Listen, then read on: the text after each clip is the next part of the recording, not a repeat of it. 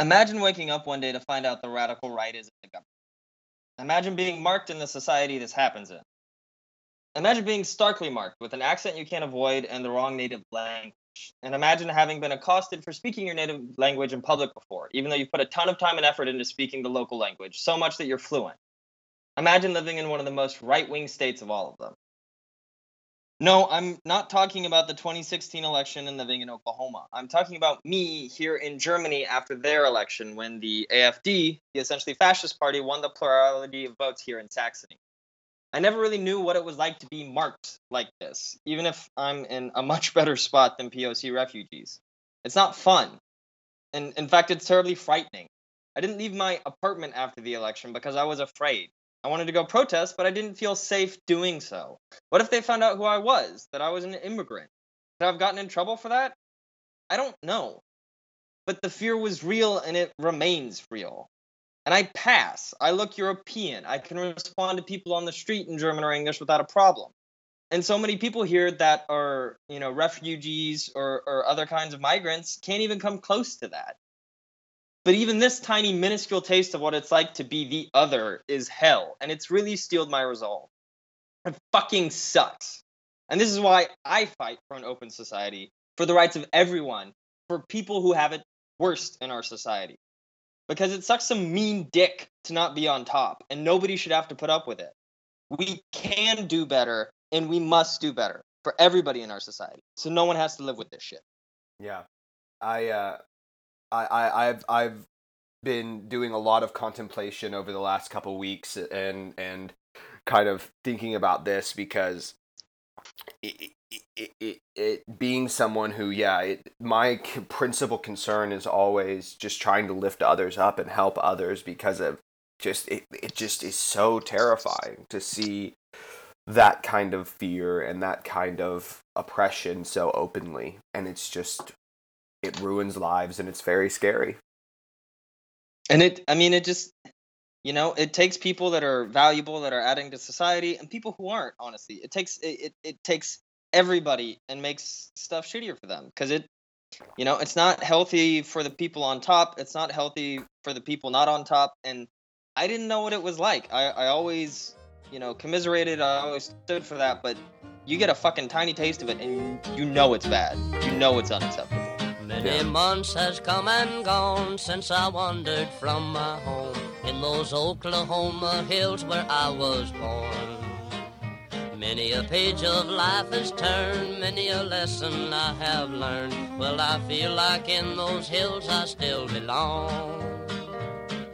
Way down yonder in the Indian Nation, I ride my pony on the reservation in those Oklahoma hills where I was born.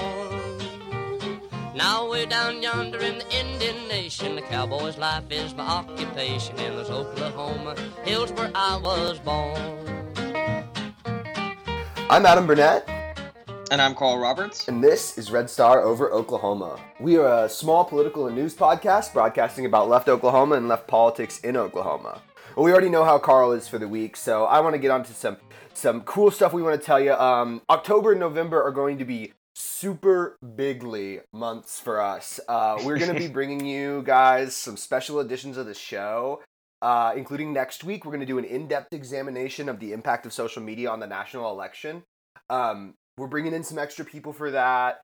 We're talking to a lot of people, and we're trying to really do a lot of research on this one. I'm super excited. This is a topic that I think is super interesting and that is going to be really fun to dive into and really try and glean some answers from some of the information that we've gotten at this point. We've got some new exciting interviews coming up. We've got 2 on the books, and we're hoping to get more, so we're excited to bring you those. We hope you guys will stick with us and tell your friends to check out all the cool content that we're going to be bringing you guys for this month.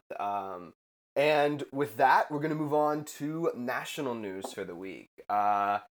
So, Mr. Roberts, Puerto Rico got hit by Hurricane Maria a couple weeks ago, and they are still reeling from this, and that's going to be our first topic for the day. Well, it was like a Yemeni wedding or something. It was a double tap, actually. Because I think it was Hurricane Irma skimmed him, and then Maria came in and said, well, we didn't kill enough innocent people, so let's clean up that problem. Well, it was really more of a triple tap because the U.S. has refused to give that island any money or resources for the last 40 years. Yeah, So, it's been. I mean, it is a straight up colony.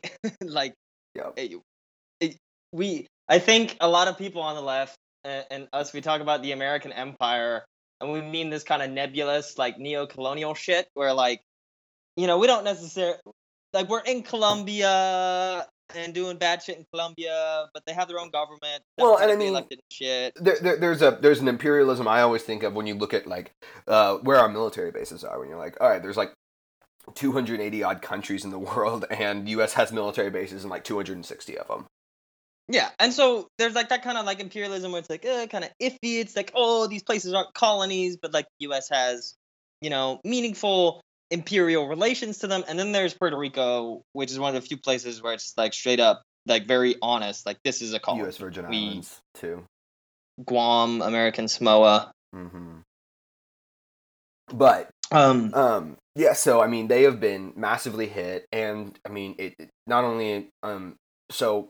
Because basically the resources of the island, it's an oil-rich island, and the oil economy is down. Like, it's just, the market is turned down, and when the market turns down, rather than being able to lean on the support of your country, in capitalist societies, when the market turns down and you're a colony, you starve to death. And that's basically been what's going on in Puerto Rico prior to this hurricane. The infrastructure is crumbling. They are really struggling to employ citizens. They're dealing with a lot of high crime because of that. And then you have a massive natural disaster. Like you said, 2 major natural disasters. And, I mean, the biggest thing is that, there was a pretty nice federal response. There were FEMA, Donald Trump doesn't roll out FEMA, but FEMA was on the island prior to it. They were ready to go, and then they were on the way immediately following. The personnel has been the biggest hiccup in all of this logistically. They don't have enough people to drive trucks to move goods around the island, which, like, it's just a logistical problem, but, like, in my opinion, it's a lot easier to deal with that when you have a dedicated, like they're using the military, which in my opinion is the largest socialist institution in the U.S. government, but they're using the military to put people there. But if you, under socialism, you could do that exact same thing with just truck drivers. Rather than having to put soldiers in truck driver uniforms, you could just use truck drivers. But that has been their biggest hiccup currently. But then old Donerto Trumpert had to get Duterte Trump. Straight up fucking up this damn island. His fifis are so delicate. If they are brushed by, too much of anything, they're just gonna dissolve. And so, Saturday morning, he went off on Twitter, as he does, and And he popped up on the mayor of the capital city, San Juan, who's like fucking in waders in flooded San Juan on a bullhorn being like, "Where you at, motherfuckers? We're trying to save your life." And Johnny D is fucking golfing while he's screaming at this Latinx woman. Literally golfing this weekend. That should tell you a lot. But like he's out golfing this weekend, and it is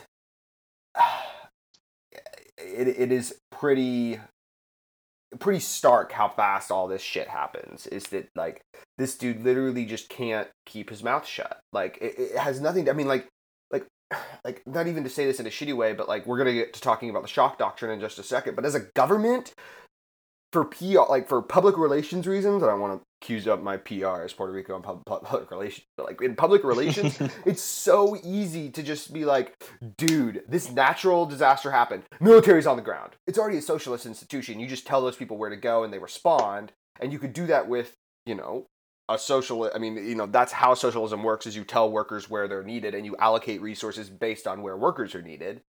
But yeah, based on need, not on profit. which is how the fucking military works. Well, kind of. Can work. Can work. In very specific instances.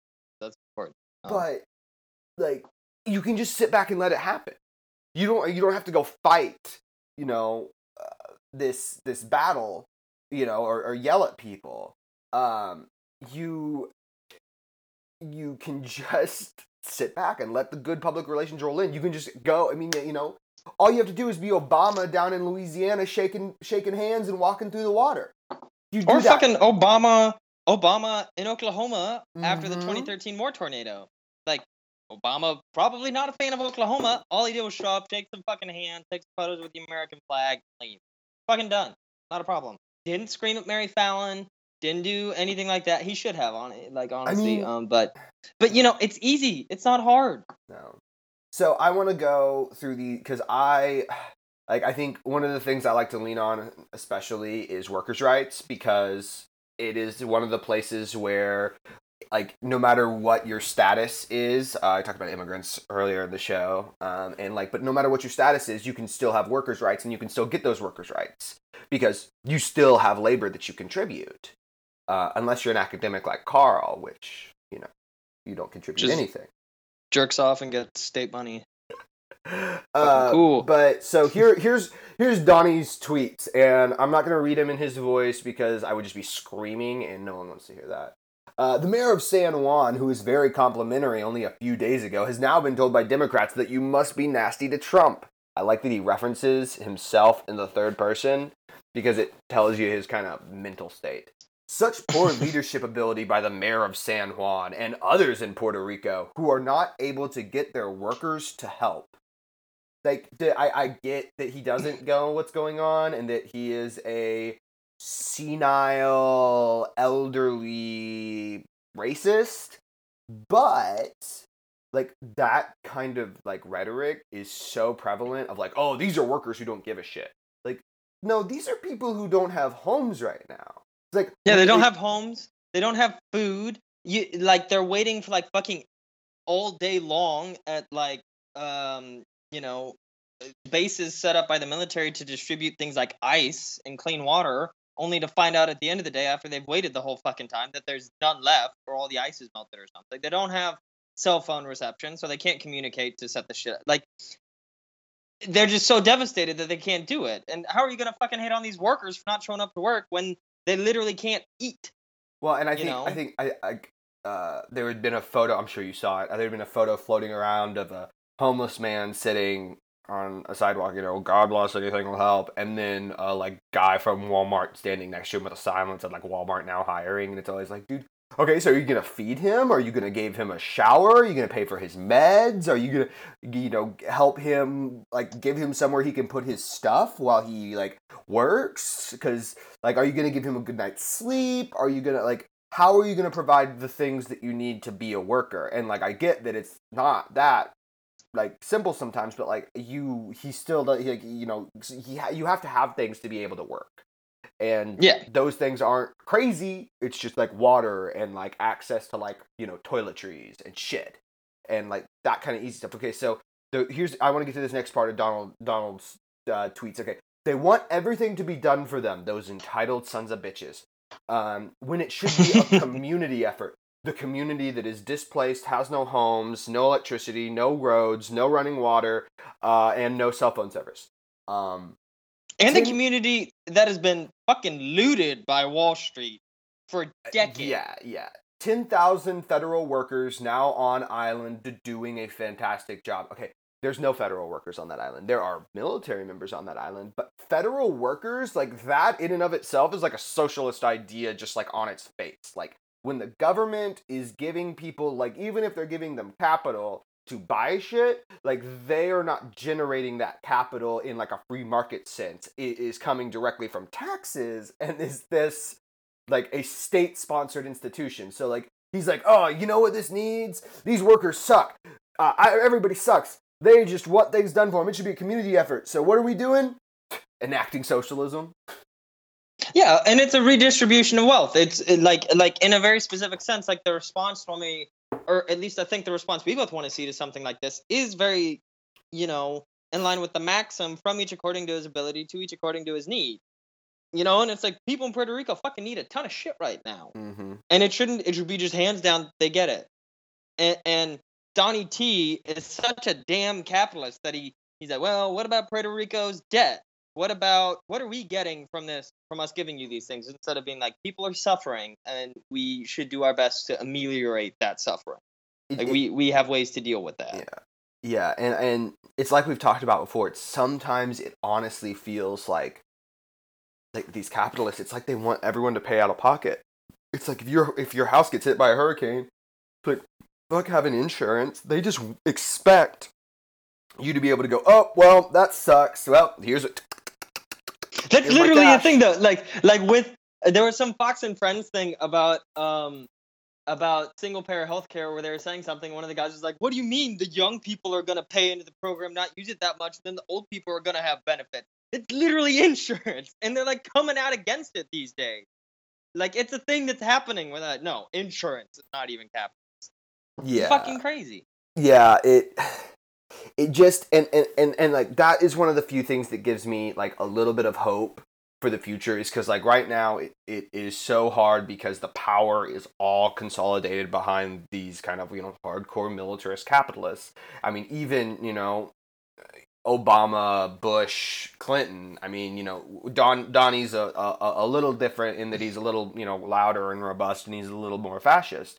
But like, this is something that has been going on for so long. But the thing that gives me a little bit of hope is that like we're getting to a point where it's just like hyper inefficient. It's like once oil stops being like, you know, like I hear a lot of people like talking about like data and saying like, oh, you know, what's going to be the next oil? What's going to be the next resource that we can just mine the shit out of until it's fucking worthless? And like I hear people looking for that, and I honestly think like it's going to be diverse, and there's always going to be things that are more and less important. But like I think we're going to have to get to a point in the next 150 years where it's like, look, we're going to have to allocate resources. We don't have enough fresh water. We don't really have enough, like, you know, we're going to have to like allocate electricity and allocate food and allocate water. Like, we like to pretend like the California is not in such an enormous drought that the entire state is on fire, but it is, and it be that way because it be that way. Well, and it's also, I mean, it's just like we're getting to this point where the contradictions of capitalism are so massive that there's like not a good, like, it really is socialism or barbarism now. I mean, I think that's what Trump represents in a way, because Trump is very meaningfully like a Republican without the gloves on and a Democrat without the two gloves Democrats wear on, right? He's just brutally honest about how this shit works. Like, that's why he mentioned Puerto Rico's debt. He's like, oh, my Wall Street friends are trying to loot you guys, and this hurricane's going to get in the way of it, this recovery. And it's like, because there's no option anymore. It's either, you know, either we have socialism or we descend into this fascist hellscape that Donald Trump, you know, is defined by, I think. And Puerto Ricans right now are in the fascist hellscape. I think also, and this is kind of to tie it into Oklahoma a little bit, like Puerto Rico is about as big as Oklahoma in terms of population, right? It's like 3.4 million people or something. Puerto Rico's having the same problem Oklahoma's having with massive brain drain, because it's not a good place to live. And like, unlike Oklahoma, Puerto Rico, because of its colonial status, like their minimum wage there is $4.25, right?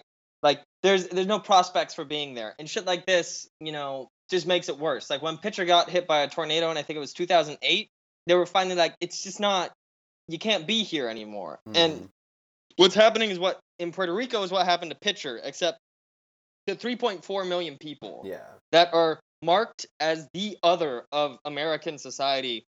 And the way I was describing how I feel right now here in Germany, right? They grow up speaking Spanish, you know, they're mostly Latinx people. And yeah, sure, they're American citizens, but they don't look like it, and they don't sound like it. And so it's like one of the worst, most disgusting things that this kind of thing where they can push through these massive capitalist, like hyper-capitalist reforms and shit on Puerto Rico, where they can fuck Puerto Ricans who are already getting fucked super hard, and then put them between a rock and a hard place of staying in a country, staying in a part of the country where it's super expensive to live, and they're getting paid way less than anyone else is getting paid, or they have to move somewhere where they're immediately marked as different from everybody else. Like, it's really fucking disgusting how the Trump administration is handling it. And once again, it's fucking socialism or barbarism, guys. We gotta make a choice, America. I think you've made a choice. Yeah, I decided a long time ago. Well, to get to the most socialist of all topics, let's discuss taxes. Taxes. So, okay, to be fair, in the socialist economy, there wouldn't be taxes because there'd be no more wages, no more money, man. I mean, yeah, that'd be full communism, dude. Whew, yeah. Let's not have that conversation on the air right now. It's a 4.5 hour talk between you and I over whether or not there needs to be, like, whether or not I need coins. And I might be on the side of believing I need coins. No, fuck that. But let's talk about taxes. About taxes. So, we don't need to go into coins. Yeah, so, on Wednesday last week, Trump administration dropped their new and revised tax plan. Basically, they failed on Obamacare for the, fifth time. They've got several more attempts to come because essentially the problem still exists. There's too much money. They've cut all of the government programs except Obamacare. And the military, and congressional discretionary spending, and executive discretionary spending, I guess. But we're going to get to fucking private planes in a second. But yeah. They wanted to drop their tax plan, and so what happened to us is, since they don't have that money and they need that Obamacare to shrink so that they can cut taxes for the rich, they haven't been able to do any of that. So the executive branch just has released a tax plan, and so they propose a tax plan to Congress, and then Congress votes on it, and they can amend it. And normally what happens is, I mean, even under Obama, when the executive releases the budget and the tax plan, those are much more political statements than they really are exact policy. Because what ends up happening is it has to go through Congress, and all of those things, those things don't get rubber stamped because they're, in a lot of cases, completely illogical and would devastate the country, as we're about to discuss. So,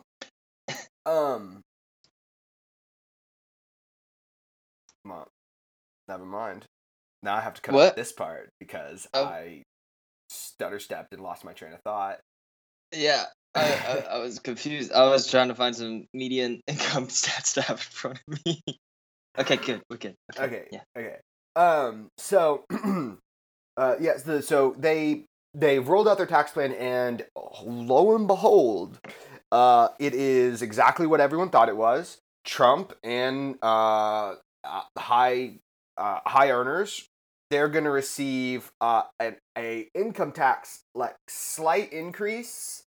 No, it's actually a decrease. It's a decrease. It's a decrease, yeah. And on top of that, they're cutting capital gains taxes. They're eliminating, what are the two that they are eliminating? Is it the real estate tax, or it's the estate tax?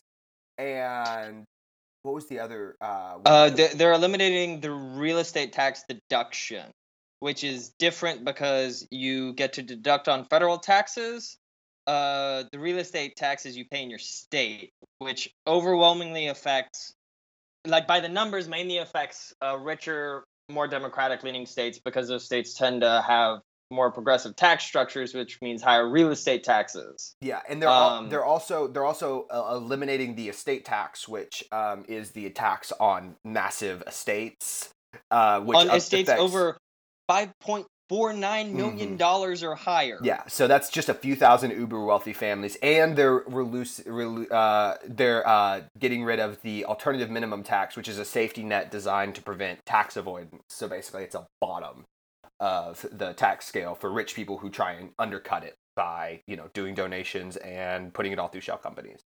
So they're going to do that, and at the same time, they're going to pretend like they're not increasing taxes, but who are they increasing taxes on? People who make $0 to $9,000 a year. The poor. Yeah. No, to be fair, they're also increasing taxes depending on where they set it, since they haven't released an actual tax plan. It's more of like a tax outline. They might be increasing taxes on people that make $191,650,000 to $416,700. They might be increasing their taxes by 2%. So I'm But just saying. but like that, This small sliver of the not even super rich might have barely high. yeah. And so, well, and I think it's a bit important because like that's a section of the population that's actually like not massive, but it's not very like it is kind of small. Like it's not like most people fall. What were the median income info you had? The median income is for everybody, regardless of everything, except for the fact that they're full-time workers, is $39,509 a year, and then everybody, including non-full-time workers, the median income is $32,140 a year. Yeah, and so basically what that was in 2005 though. Yeah, okay. And I'm not finding newer stuff. So. Okay. So, I mean, the tax plan, they're consolidate. What they're basically trying to do is they're trying to consolidate tax brackets. There's a lot of tax brackets, and they each have kind of increasing amounts of rates for the income, and from 10% to about 40%. And what they're going to do is consolidate all those into 3 tax brackets, 12%, 25%, and 35%. So some people are getting tax cuts. Specifically, the biggest tax cut that anybody's getting is 4.6%, which is what anyone making more than about $418,000 a year is going to get.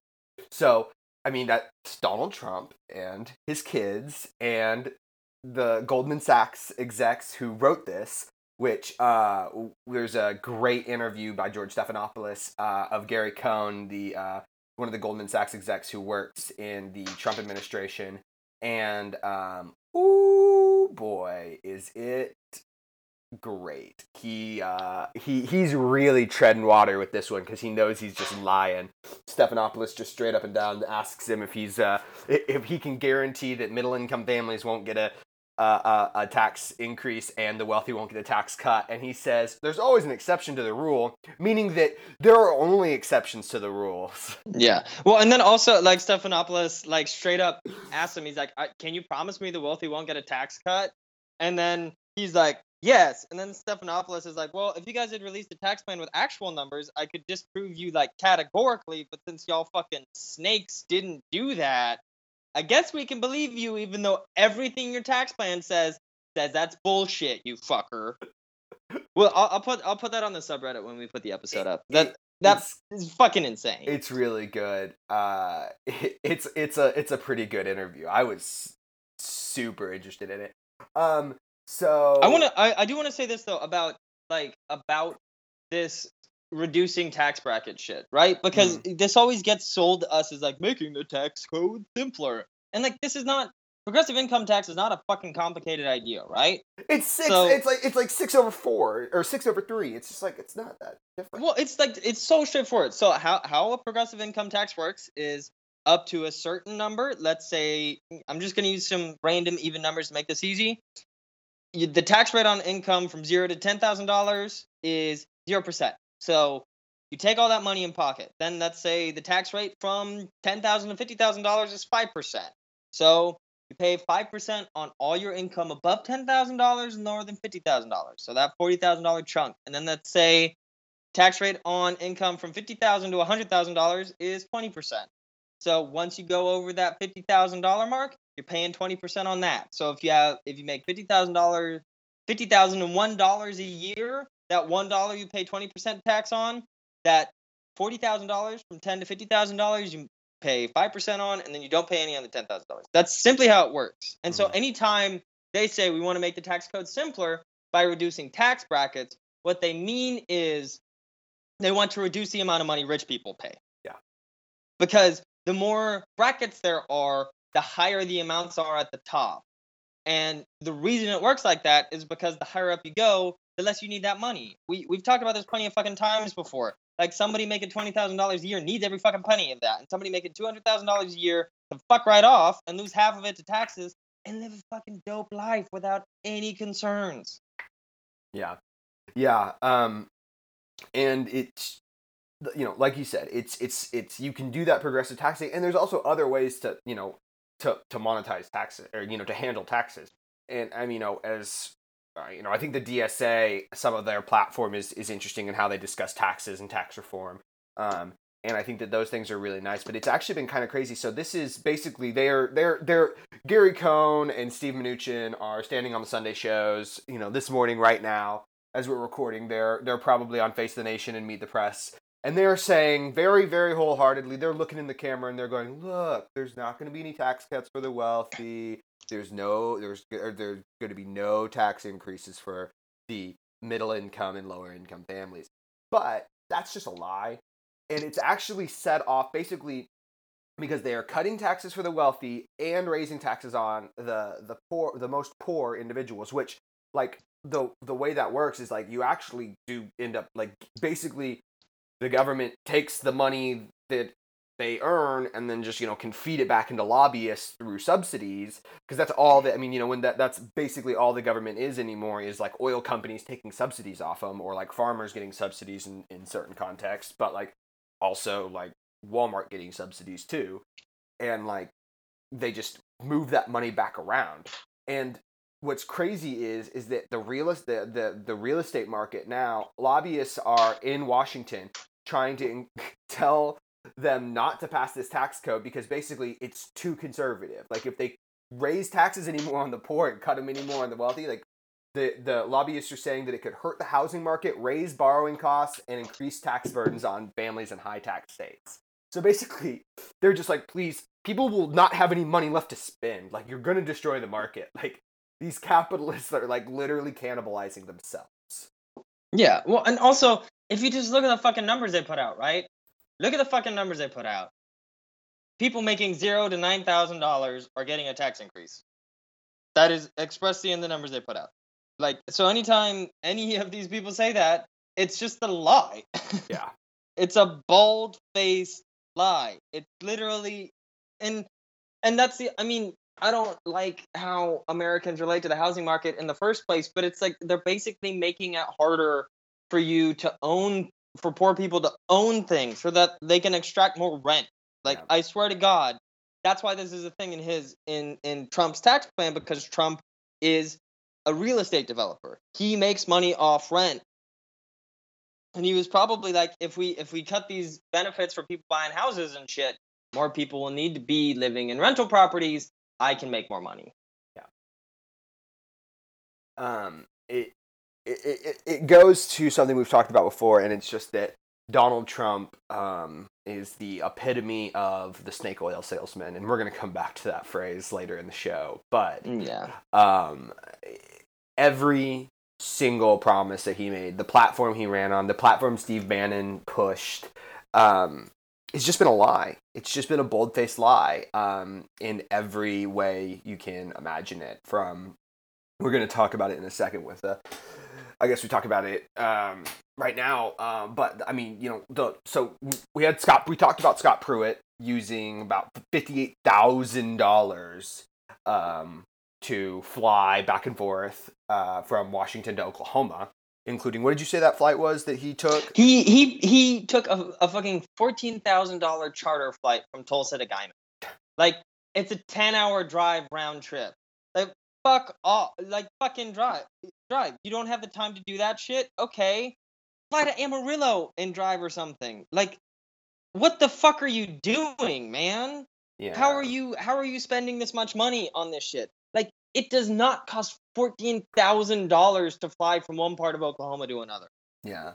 And so, while on one hand you have them releasing a tax code that is so harsh on the lowest income people that it is going to force them into not being able to buy, into destroying the housing market and raising borrowing rates and mortgage costs so much that all they can do is rent, so that even more of their income is marginalized.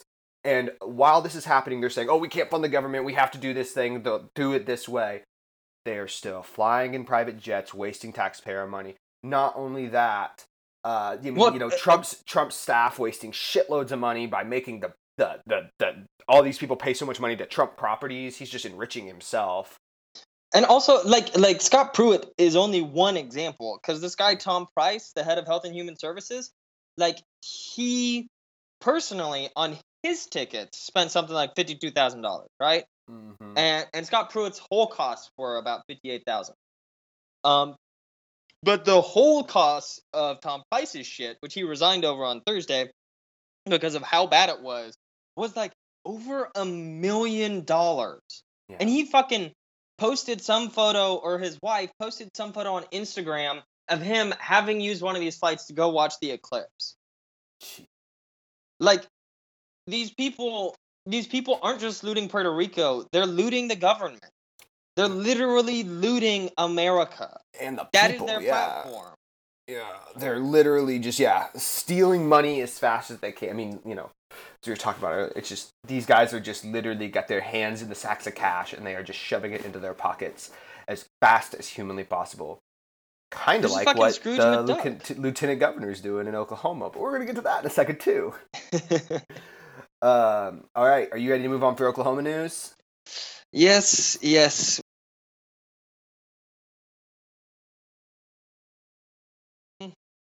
All right, so for Oklahoma news, we're going to talk about the Perfectly Gone special session. I'm amazed. I'm not even going to say I'm amazed. It went so flawlessly. They came together. They put together a tax plan that focused on incentivizing economic growth by directing taxpayer money towards infrastructure projects and building infrastructure for green energy. They raised taxes on most of the high-income earners and made some taxes on also more gross referencing production. the resources of the state. Yeah, oil production and gross production taxes, and some airline taxes as well, except that none of those things happened, and they quit 3 days after they tried to do anything. They were literally like, so we've had about 2 months to work on this shit, guys. About 2 months. We've known this was coming for about 2 months since the Supreme Court decision. Really, before the Supreme Court decision, because we kind of knew that we did that on content. At least I hope they knew they did that. So they should have known for a long time that this shit was coming, right? And they had to stop going. Why? Because it costs like $30,000 a day to actually have them in the House and the Senate. And they're like, because they're not going to not get paid. Yeah, they're not going to not get paid. They're going to get their Skrilla. It's just... You kidding me? They have to go sit and talk and not get paid $30 an hour? Markwayne Mullin doesn't pay taxes so that he can not get paid his taxes back, okay? Markwayne Mullin didn't rescue the princess of small, responsible government from Washington, D.C. But back to actual political analysis. So basically, the Republicans are still just tied to the cigarette tax. That's all they can think about. That's all they want. They just don't talk to me about anything but that. And the Democrats are like, cool, look, we are a minority party here. We don't really have enough to bargain with. But what we can do is that because you want the cigarette tax and it's already been struck down, you need 75%. So you got to include a couple of us. Not only, no. So it's not just that they're a minority party. They're a strong minority party because Republicans fucked up so bad that they lost 75% supermajority in special election. Yeah. And the problem is that they couldn't get their own fucking caucus together enough back during the normal session to pass a legal cigarette tax, that now you have to come crawling back to the stronger Democrats and say, why won't you all do this? Because, like, House Speaker Charles A. McCall has his own dick so far up his own butt that it scrambled his damn brains. Well, so basically these Democrats are now able, with a little bit of leverage, to be able to sit there and say, okay, increase oil and gas production tax. We'll do half and half. And they are just, they are so uninterested in even pursuing that option that they just went home. They just left. Yeah, they just left. And the thing is, the whole time, Democrats, and especially House Minority Leader Scott Inman, were saying, hey, we're going to have this shit. We know it's coming. Give us some kind of plan. And you all know you have to come to terms with us to pass anything, because you can only get about 75% of Republicans in the House and Senate to vote for the cigarette tax. So you know you have to come to us. We're winning elections all the time. You have to come to us. And the whole time, House Republicans basically said, yeah, we have a plan, we have a plan. It turns out their plan was do the exact same shit that they couldn't do constitutionally in the normal session. Yeah. And so we've been joking about this a little bit, but I'm going to get into a little bit of a sadder element of this, just because it's something that, I mean, I guess you and I are probably the only people in Oklahoma who give a shit, except for the people who are losing their jobs. But they have not been able to fund the government so much that for this long that DHS, Department of Human Services, is looking at losing between 3 and 10% of their budget. This is a quote from Sherry Powell, spokeswoman for DHS. We've cut so many positions, we've closed offices, we've consolidated offices. Now we're down to just programs and services. We don't want to cut child welfare services because of all the progress that's been made.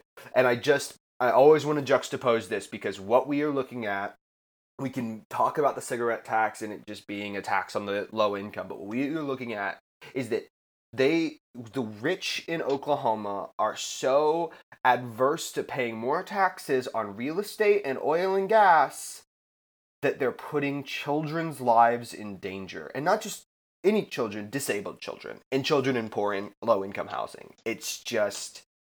And then they lean back and go, well, all these self-entitled kids just want welfare. And so it's like, well, you've given them no option. You gave them no education. You gave them no services. You gave them no opportunity. They're fucking kids. They don't have time for this opportunity either. It's like, if every kid could choose their parents, no kid would be born in fucking poverty.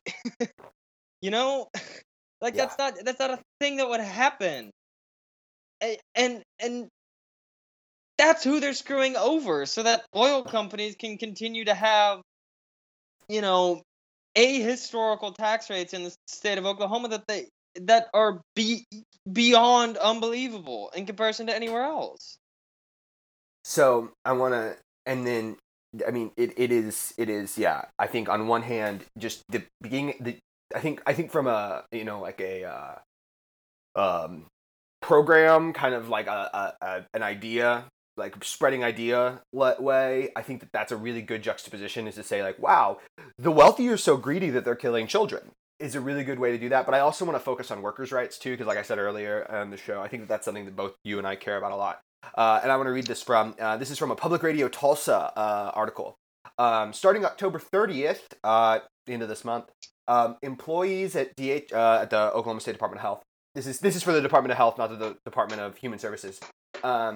So the Oklahoma Department of Health will have to take an unpaid day off every 2 weeks unless they make $35,000 a year or less. The health department is also preparing voluntary buyout offers it will present to employees in the coming weeks. Coming off consecutive years of roughly $1 billion in state budget shortfalls, state lawmakers cut the health department's budget by 2.8% this year. It is not just that they are doing the and then. It is not just they are doing this. So besides dwindling state appropriations, the health department is coming up short because of higher costs to provide services and the loss of federal funds, which make up nearly 60% of this agency's budget. So not only is this a state thing, but whenever Donald Trump says that he's not going to pay certain subsidies to the states for health departments, that's also something that impacts us, especially because our state isn't funding those services. So when the feds pull their money out, we're just double fucked. Like, there's just nowhere further to fall. There's no money left, and we're left at a point where children are underserved, the disabled are underserved, and the sick are underserved. For whose benefit? The wealthy. And I mean, even if we accept that, like, we shouldn't be raising these taxes, which, very importantly, the show does not accept. Like, those fucking oil companies, tax them to the fucking ground, tax property here so hard that all those people living in the neighborhood around Castle Hall don't have any fucking money for food anymore. Like, fucking tax the shit out of rich people and rich corporations in this state, is our opinion, right? Mm-hmm. There's a great source of funding that could at least free up some fucking money, right? And that is the salaries of the people who are working in the Oklahoma House and Senate, right? There's 149 of them, and they're making all about $39,000 a year, right? That's adds up to like $5.8 million. Why don't we fucking spend that money on DHS? Redirect that money, guys. If you actually gave a shit about any of this shit, vote to. You don't have to change anything. Vote to end the money you all make and send it somewhere else. You know? Or Jesus, just agree to not take pay when you go to the special session. Yeah. Or anything. Make any concession at all. Like, I'm willing to have a conversation. Like, that's one of the things, like, I really get frustrated a lot because I really have been hyper-analyzing my political beliefs in the last 6 months. And it's part of the reasons why I've felt so pulled to do this show, is that I've really been working on thinking about how I feel and what's right and what's wrong. And, like, that's wrong. Like, I'm willing to have a conversation where we can, like, walk through it, but, like, seriously? We're having to tell doctors who are doing medical procedures to take unpaid days off, and that they are preparing to buy them out of their contracts, thus depriving people of medical services, but they can't just not get paid for a single day of special session, to the point that they're getting, like, collectively $30,000 a day to run the special session. It's just disgusting. It's insane. Like, it's insane. And I mean, this is fundamentally the thing. Like, who did this? The Republicans did this. Don't get me wrong. I have a lot of shit to say about Democrats. There's some cool Democrats in Oklahoma. There are some Democrats I don't like in Oklahoma, et cetera, et cetera. But who fucking did this?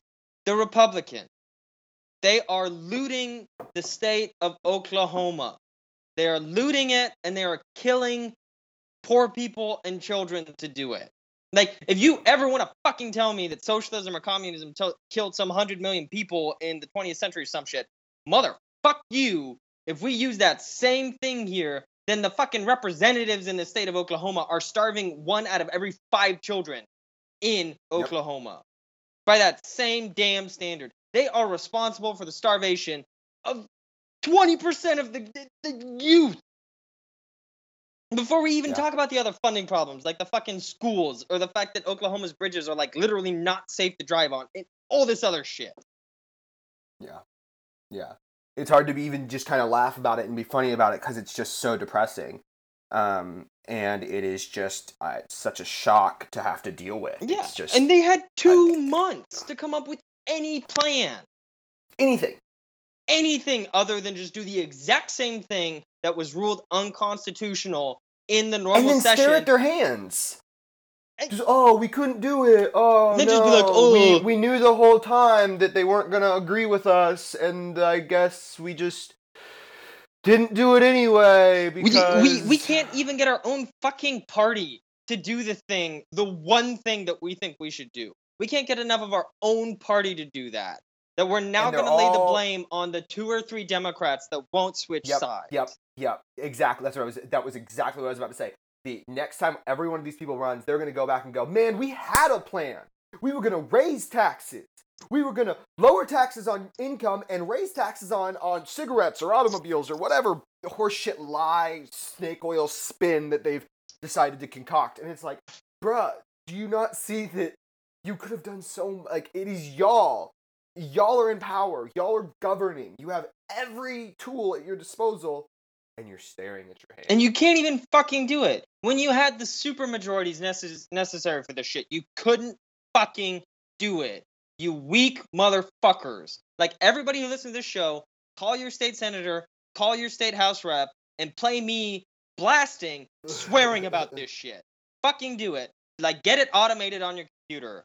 Like, because fuck them. They have massively failed the state of Oklahoma to the extent that people are gonna fucking die now. Yeah. And speaking of looting the state of Oklahoma, we have an Oklahoma Watch article here. You are not happy about this one either, are you? So, yeah, I'm not very happy. So, Lieutenant Governor Todd Lamb runs a nonprofit policy center. What is the name of it? Inside Democracy is what. I'm sorry. That is incorrect. Yeah, that's the article series. I'm sorry. That's the article series here. Is it the E Foundation? E Foundation.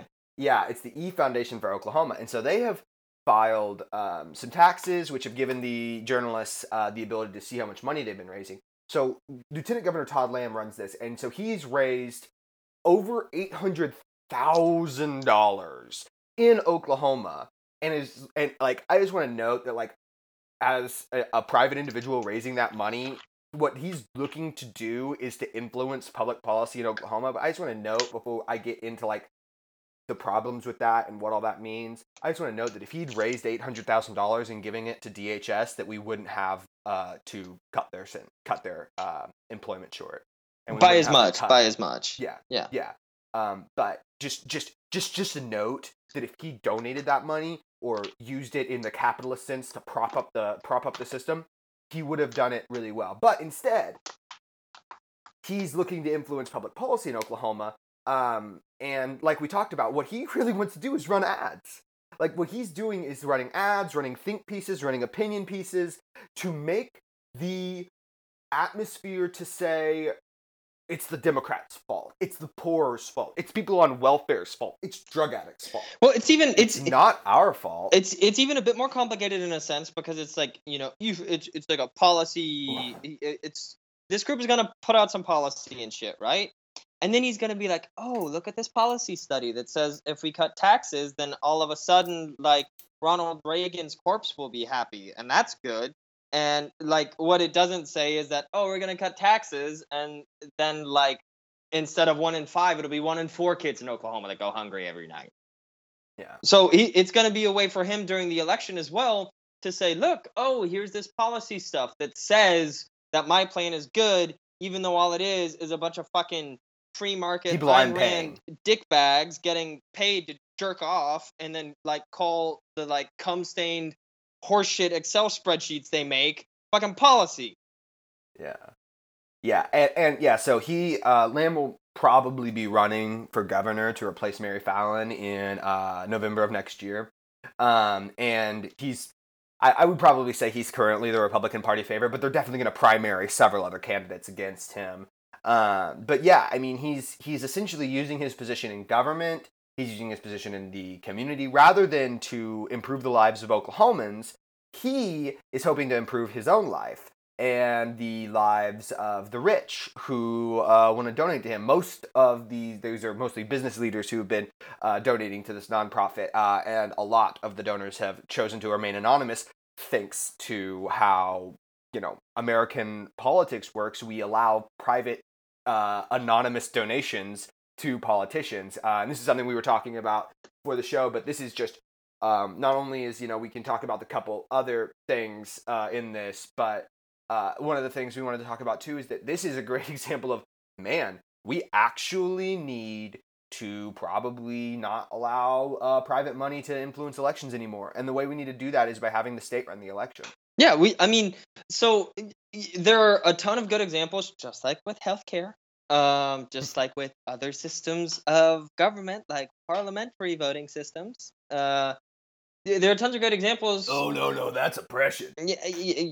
Fucking suck my dick, anybody who talks like that. But there are a ton of great examples of how to do publicly funded elections. Let's just throw some horse shit out there, right? Let's say you get 2 months of election time. Every candidate gets the same amount of money from the government. There's some standards, which we already have in the U.S. for certain kinds of funding and how you get ballot access and shit for regular people. So the Republicans, the Democrats get it. Maybe the Libertarians in the state of Oklahoma also would get it, right? And so it's like, okay, you have 2 months to do it. Any shit that looks like it's over the line, you get fucking sued for really intensely and shit like that. People fucking follow rules. People behave appropriately. Elections suddenly become a fair playing field where fucking Todd Lamb can't blow T. Boone Pickens in T. Boone Pickens Stadium for 5 days straight and then get a shit ton of money to donate so that he can make T. Boone Pickens even richer. Not even, like, really a joke, because T. Boone Pickens is one of the major donators. Yeah, and that's why I use him, because he's a huge donator for this shit. And it's like, if you don't think this is a problem, like, I genuinely don't understand. I don't. It is just, gotten out of control to a point that it is it's kind of disgusting. I mean, it's just every time, and we're about to get to this, but every time I hear people talk about communism and socialism, it's like, oh, these terrible authoritarian regimes. It's like, bro, just because like the authoritarians employ communism and socialism, it's mostly because it's actually like a more efficient system and it's just easier to run, and like that's most of the reason they use it. Because if they were capitalists, that would mean that they would have to like play these like games like Todd Lamb plays and like T. Boone Pickens plays, and they play these little games and they make it look like they're just doing the thing and using their money, but it's all a big circle. They're just feeding themselves. There's just as much system and just as much oppression and authoritarianism. I mean, try and crack, that you would have a better time overthrowing the Venezuelan government on your own than you would overthrowing T. Boone Pickens. Yeah. Genuinely. Just in a power sense. And it's just... But... It's just fucking frustrating. Yeah. Yeah. I think that leads us, though, to our conservative reading list for the week, which I'm pretty excited about. Okay. Why don't you take... Yeah, you tell us about this one, buddy. So, I don't want to do any disservice to the Oklahoman editorial board by saying that this conservative reading list is probably the hottest piece of shit I have read in like 5 years. The Oklahoman editorial board remains my mortal enemy, but this is coming from this woman, Susan Stamper Brown, and it's published in the Tulsa World. And before we get into it, I want to say something that's really, like, she's not a writer for the Tulsa World. This is a syndicated column that gets pushed out to newspapers all around the country, which is just indicative of the terror of monopoly capitalism, because this shit gets concentrated, and then you get people like Susan Stamper Brown who have like alien worms eating their brain so intensely that I don't think she has eyes anymore. I believe that firmly. And so the Tulsa World doesn't have the editorial board it used to have, and now it has to publish like this steaming piece of diarrhea that is supposedly an editorial piece. But now I want to get into why this is a problem, right? And quite frankly, if we just read the article out loud, you would understand. But we're going to go through it piece by piece because it's mind. It is not galactic brain. It is like galactic brain. I mean, here. This is like you are post-human at this point if you were thinking on the level that she's thinking on right now. I just want to note, I hadn't looked at it yet, but I just did. There is like if she is like 4 galaxy brains inside of each other, there is actually like a squared version of that, which is the comment section underneath this story, which is tasty. I did not. But dude, you got to read the headline for this one. This is an opinion piece. Yeah. Tell us the headline. Okay. So we'll start with the headline, and then we're just gonna go straight through it, right? Greedy capitalists didn't rape Venezuela. Greedy socialists did, and they want to do the same thing to the U.S. So good start. Yeah, good start. I'm coming for you. Be afraid. I'm into it. I like the phrase "greedy capitalists didn't rape Venezuela." We're gonna come back. Don't worry. Also, greedy socialists did, and they want to do the same thing to the U.S. Also gonna come back to that later in the article. Gonna be a good time. Gonna be a wild ride. Like this is a wild ride here. This article is fucking spoopy. Okay. It's a top 10. It's real good. And so she starts with a quote from Donnie Cheesebrain's speech to the UN. From the Soviet Union to Cuba, Venezuela, wherever socialism or communism has been adopted, it has delivered anguish, devastation, and failure. Those who preach the tenets of these discredited ideologies only contribute to the continued suffering of the people who live under these cruel systems. Now, he said with a mouthful of candy. I would love to go really into this, but we've already talked about him talking at the UN, and this is actually intelligent compared to the rest of the article, okay? I never thought I would describe something that Donald Trump said as intelligent, but that's how bad we're talking about. starts off with some very serious virtue signaling. A big takeaway from my prior years in ministry is that things aren't always as they seem. Wow. Groundbreaking revolution. What she's actually talking about is that her husband, the pastor, was actually a homosexual the entire time. The sexual pathology of this article is that her husband is now a gay atheist living in San Francisco, and she's mad. Just throwing that out there, and the alien worms coming out of her eye holes are something important. Blah, blah, blah. See, that's the first line she writes, and it's not even the first paragraph, which is 2 sentences long, and we can't even start having problems, right? It's all, this is a good one. Yeah. So she finishes out the paragraph. Sometimes people hide dark secrets behind nice smiles and happy faces. Watch out hiding for the dark secret of socialism. I am 100%. I have a nice smiley face, and all I actually want to do is gulag people, right? That's what I want. No, fuck you. Fuck off. She just thinks that all socialists are just the Jew meme. It's like pulling the mask off. Actually, that could be true. Like, the people who think like this are normally just rabid anti-Semite. She said she's a minister. Oh, yeah. Like, oh, yeah. Maybe anti-Semitic just a bit. Now I'm going to be looking for some anti-Semitic rhetoric. God. And so next one, maybe the least contentious. Here in the U.S., gobs of sorely misinformed people fantasize about the pie in the sky idea of socialism, having no idea all it does is make everyone except those in charge poor and miserable. Which, I mean, it's really interesting that she says this after having used a poll quote where Trump mentions Cuba, and Cuba has better healthcare outcomes than the U.S. So I don't really understand how having better healthcare outcomes, a higher literacy rate, excuse me, like they had no most... people. They had no deaths during hurricanes, which means that they're aligned with the enemy. Like, I guess maybe they are actually people. Then team how global warming. But it's just like literally, like, statistically speaking, factually inaccurate. She doesn't know what statistics are, but she also just doesn't know what words are, and we'll go to that later too. I like this next part because we now have a new term for who we are. Even so, socialism barkers put on happy faces and try to sell. Who let the socialism barkers out? That's us. That's actually. Can we splice that in? Yeah. But even so, socialism barkers put on happy faces and try to sell socialism like snake oil salesmen. Number one, failed poet. He's a failed poet. 2 into alliteration there. There's 300 S's in that sentence, and it sounds like a mouthful of garbage. Well, you know why there's actually all that S's? Like, she says, oh, snake oil salesman, trying to accuse us socialism barkers of being that, but it's because she's a fucking snake.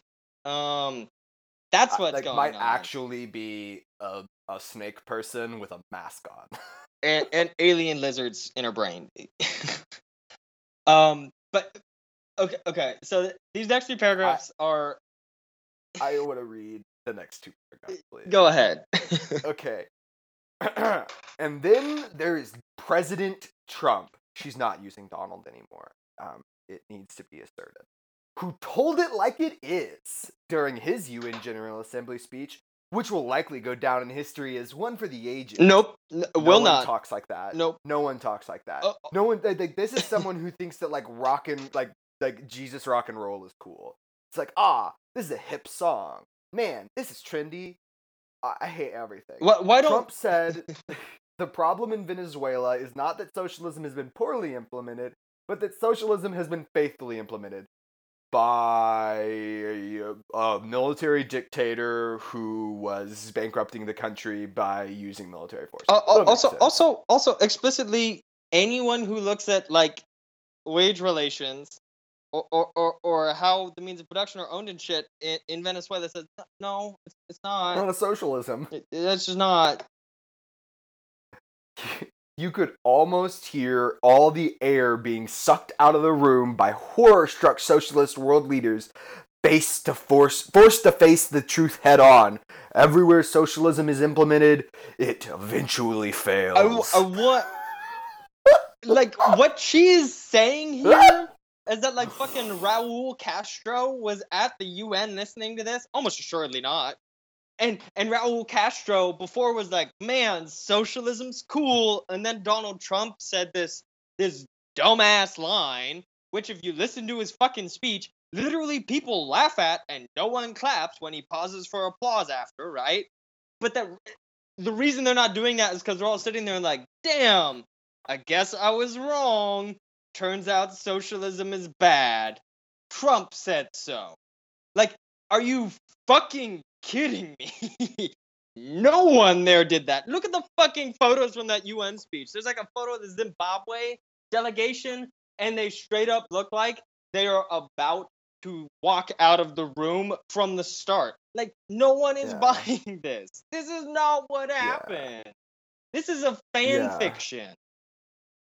Yeah, it's just amazing because of how just untrue it is. And like not only that, but like one, like the capitalists like to pretend that they don't, but like there's shitloads of socialist institutions across the US. Like if we were actually capitalists, we would be capitalists and we would live in the capitalist hellscape that like we always joke about where we pay for everything out of pocket.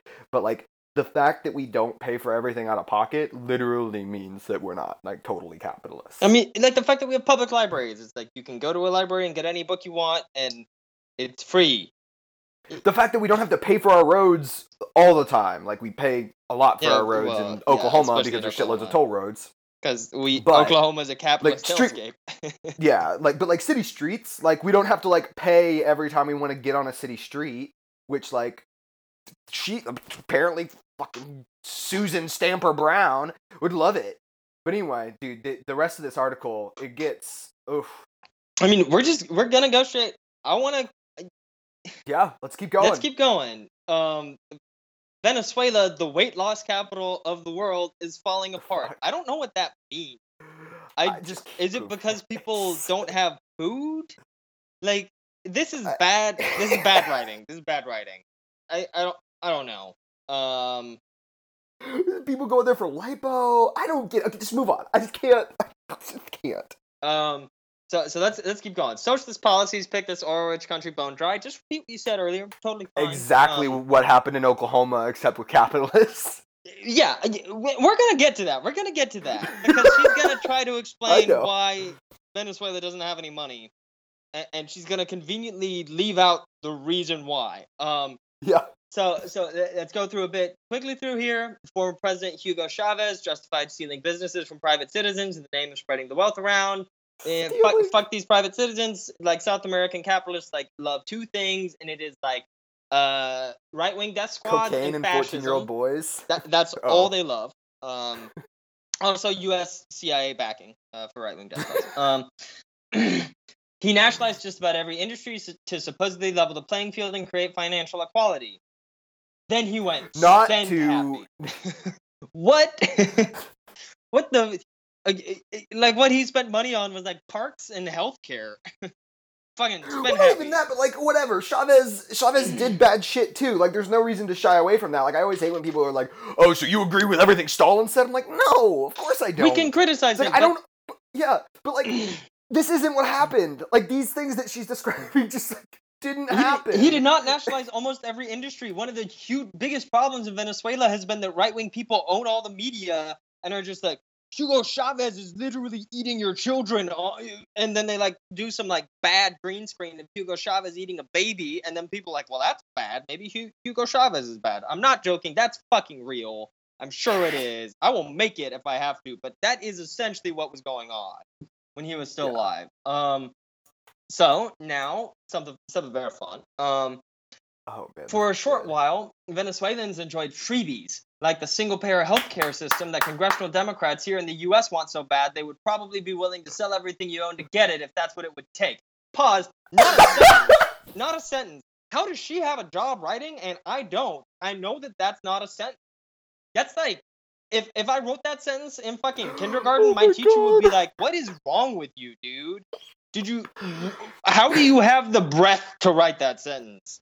Not just incoherent, right? And also, if this were true that congressional Democrats wanted this fucking single-payer healthcare system. Why did we not get it with Obamacare? But she probably doesn't know that that's not what Obamacare is. Also, why did only 15 senators sign up for it? Why? Why? This is just like literally, you idiot asshole. Yeah. Just read numbers. Yeah. Let's keep going. We got more to power through here, Adam. It's not over Oh yet. yeah. I know. The government became Venezuelans' sole provider. Not true. Along with free healthcare, they also receive subsidies for energy and food. Literally goes against the thing she said before. If they're providing subsidies, it's not the Venezuelan sole provider because they're subsidizing. That's what it is when somebody is buying something and you give them a little bit more to help. Not only that, but like, okay. So they're starving, but they have healthcare, food, and gas. Oh no. Okay. No, she gets to that point, right? Oh yeah. Then the healthcare system collapsed and the economy went kaput. Kaput's a real word. Don't even say it isn't. It is. I agree. It's a real word in German. It's not in English. Don't use it. No, you're a professional writer. You can use words that are better than kaput. Also, why? Like why? Like she implies here that this happened because the government is doing all this shit. You know what actually fucking happened? We all know in Oklahoma, we're living through that shit right now. She should know if she's living in fucking Alaska like her bio says she is. The oil market dropped out. There was a point where you couldn't sell oil because the barrels cost more than the oil inside of them. That's what happened. Because it was literally taxes on the capitalist economy of oil production that was doing this. Not socialism. You idiot. And like, not only that, but like it's just a non sequitur. It's like if you can point to Venezuela and be like, oh, they, even like, let's say everything she's saying is true, which it's not. They didn't privatize, or they didn't nationalize the oil industry. They didn't nationalize the, honestly, what a big part of this is with Maduro and Chavez is the cocaine industry.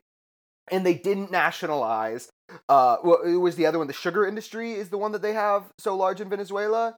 Sure. I don't know. I think it's sugarcane. I'm almost positive it's sugarcane. But like they didn't nationalize those things. Like sure, you can nationalize like food production, you can nationalize like healthcare, and you can nationalize like energy subsidies at a certain point. But like when you talk about subsidies like that, does she not give a shit that like Walmart is the biggest taker of welfare in the US? Like they are getting massive subsidies to employ people at like less than a living wage. Okay, but so the thing is, we're gonna get to it later in the article about how she just does not know what capitalism or socialism is on a fundamental level. And the other thing is keep too, going. You can't, even if, and to some extent they did nationalize the oil industry, right? But you make money off oil by selling it to people on the capitalist world market. And so when oil prices drop, like by her logic, the reason Oklahoma's in the fucking shitter right now is because we're too socialist. And if you listen to this show, you know that's not true.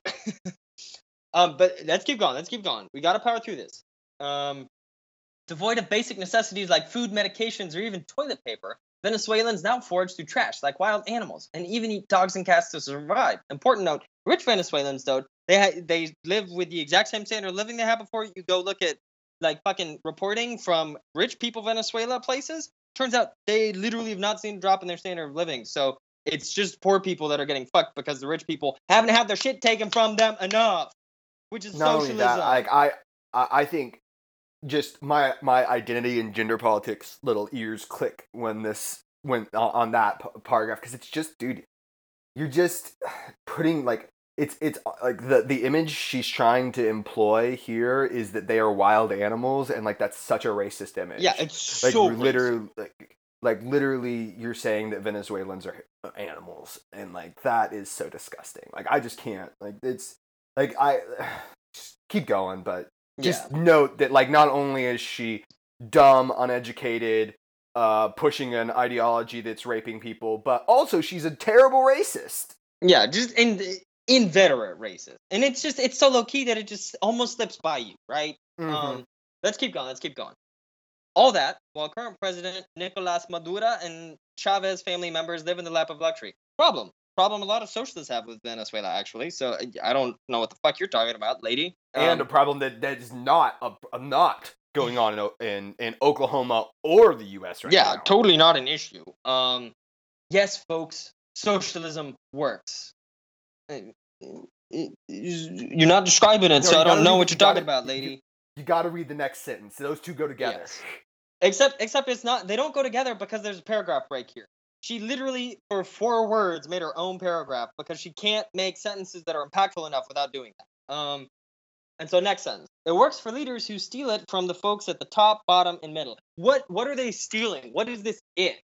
I don't know. Are they stealing socialism? Don't chase antecedents. Like I don't get it. I don't know what you're referring to, lady. And also, I'm curious if socialism works so well only for the leaders who are stealing from the folks at the top, bottom, and middle. Where are the leaders? Are they at the top, the bottom, or the middle? Because you've just listed the 3 places. Also, once No, again, they're the super top. once again, they're the over top. They're the top, the top of the top. Sounds a lot like capitalism, actually. But also, once again, people in Cuba, poor people in Cuba aren't like fucking lining up at free healthcare clinics for like 10 hours during the summer to have the chance of getting any kind of healthcare. They just have healthcare. Like, this is a thing that happens in America that doesn't happen there. You fucking just Jabronis. jabroni. Yes, she's the jabroni. All right. Okay, let's keep going. They'll tell you every time they're doing it to share the wealth. True. Chavez talked socialism talk. Chavez talked the socialism talk while he was lining his pockets. Problem. Things he's been criticized for. Not only is that a terrible sentence, but what did Tom Price resign over, and what is Scott Pruitt being yelled at for? Literally lining their own pockets. Yeah. Just keep going. And also Trump making people pay, like the government pay for things to go on at like Mar-a-Lago and like Trump like properties. Like, the fuck is that? Yeah. But anyway. Yeah. So when he died, he left his daughter Maria Gabriela Chavez around $4 billion. Miami-based newspaper Diario Las Americas reports. Now, this is important to remember. Whenever stuff is based in Miami, writing about Latin America that criticizes left-wing people, it's just fascist death squads that have moved to Miami. Like, that's not a joke. It's literally all the... No, it's like all the people that like were chased out of Cuba for being way too crazy. The people who are like, oh, Chavez took away my farm where I owned slaves, and he ended my quasi-slavery. Oh my God, that bastard stole from me. It's like, oh, really? No, fuck you. That's those kind of people writing shit. Of course, she doesn't know that because she's also a fascist pig. And now we get to the important part, the very fun part. Americans should be very leery of Democrat Party politicians. They always say Democrat. They don't say Democratic. They just say Democrat Party. It's weird. It's this weird thing on the right. Well, they don't want to. I mean, you know why, but. And so we should be leery of Democrat Party politicians whose eyes light up like blowtorches at the mention of the childishly romantic idea of socialism. This is not true about the Democratic aren't that Party. Bright. Like, I don't get any of it. Like, her images are really shitty. She doesn't seem like it really seems like she wrote this and didn't reread it. Like, she just made shit up and like what she's about to talk about, like blowtorches. Who is what? This is just shitty writing. Like, I would have like, just bad writing. Well, but anyway, keep going. Also, Hillary Clinton won, and pretty convincingly. I mean, it was a contested primary, but she won it. You know, and also probably like lied and definitely affected the outcome illegally and so on. But she did won it, and in one of the debates, explicitly she was like, I'm a capitalist, I'm not a socialist, I don't like socialism, capitalism is better than socialism. Like, what fucking party are you talking about, lady? This is not the Democratic Party that anyone knows. So let's go into why she might think it is, but she will explain herself. Senator Elizabeth Warren is a multimillionaire who lives in a $2 million mansion and is someone who says, I want higher taxes, which implies she wants higher taxes on herself, you dumb fucking God. But then the kicker here, right? Bernie Sanders has 3 homes, including a $600,000 lake house. He's not in the party. He's literally not a Democrat. You can't say that these Democratic Party politicians whose eyes light up like blowtorches trying to take your money are socialists, because he's not one. and he's the only one that says Stop he's a with your socialist. facts. Like I'm uninterested in your facts. I just want to listen to things that reinforce my views. But then she keeps going. She keeps going, right? Former President Obama is worth tens of millions and rakes in $400,000 per speech from the Wall Street folks he wants to rail against. She did not read it through. Literally did not. Oh read no, it she through. didn't. She didn't. That's just a straight up like spelling error. Also, the only people who think President Obama is like a socialist or a communist are like the people who also think he's a Kenyan. Once again, that's just racism popping up, right? And then she keeps going. Like Chavez, Democrats tend to blame much of the inequities in the world on capitalism, which is accurate. That's true, I guess, because they're right. Greedy capitalists didn't rape Venezuela. Greedy socialists did. No, the oil market raped Venezuela, ma'am. Once again, don't know how you live in an oil state and don't understand that. The Economist reports Chavez, quote, expropriated and redistributed wealth to weaken enemies and woo allies, end quote, and, quote, undercut the oil wealth that funded Venezuelan socialism, end quote. I don't know why Chavez is trying to undercut the oil wealth that is funding Venezuelan socialism. That literally doesn't make sense, right? Why would he do that? But also, what is happening when Donald Trump is passing this tax plan that cuts taxes on the rich and raises them on the poor? Like, what is Reaganomics? Exactly this. It's just whenever someone says to do it for poor people, we act like it's this bad thing. And when people say we're doing it for rich people, then suddenly it's just like, well, that's how you're incentivizing spending. Yeah, which is fake news. Then the inevitable happened. Venezuela ran out of other people's money, just like former British Prime Minister Margaret Thatcher once did. I'm very glad British Prime Minister Margaret Thatcher ran out of life because she was one of the most evil people of the 20th century. And that whole, the problem with socialism is that you run out of other people's money. We don't really want money to exist because the law of value is a capitalist thing. Also, the problem is not that Venezuela ran out of other people's money. It's that the oil market crashed. Once again, that is the problem. And guess what? The oil market crashed because we put so much reliance on it because people are trying to literally rape the earth for its resources as fast as humanly possible. And we were like, how do we get more oil out of the ground before the oil market crashes simply because, like, green energy is going to be more efficient than it? Like, that's why this happened. We're almost through, guys. We're almost through. Apparently, her wisdom is far too yesteryear for current Prime Minister Theresa May, who issued President Trump a stiff-lipped smackdown for, quote, pursuing protectionism during her UN speech. Protectionism is literally not free market capitalism. The whole point is that you put up barriers to trade in between national economies. That's what protectionism is. Quite literally. Margaret Thatcher was like, explain these things. Margaret Thatcher got the UK into the EU to lower protectionist trade barriers. She literally says that Theresa May forgot the lessons of Margaret Thatcher because she doesn't know what the fuck she's talking about.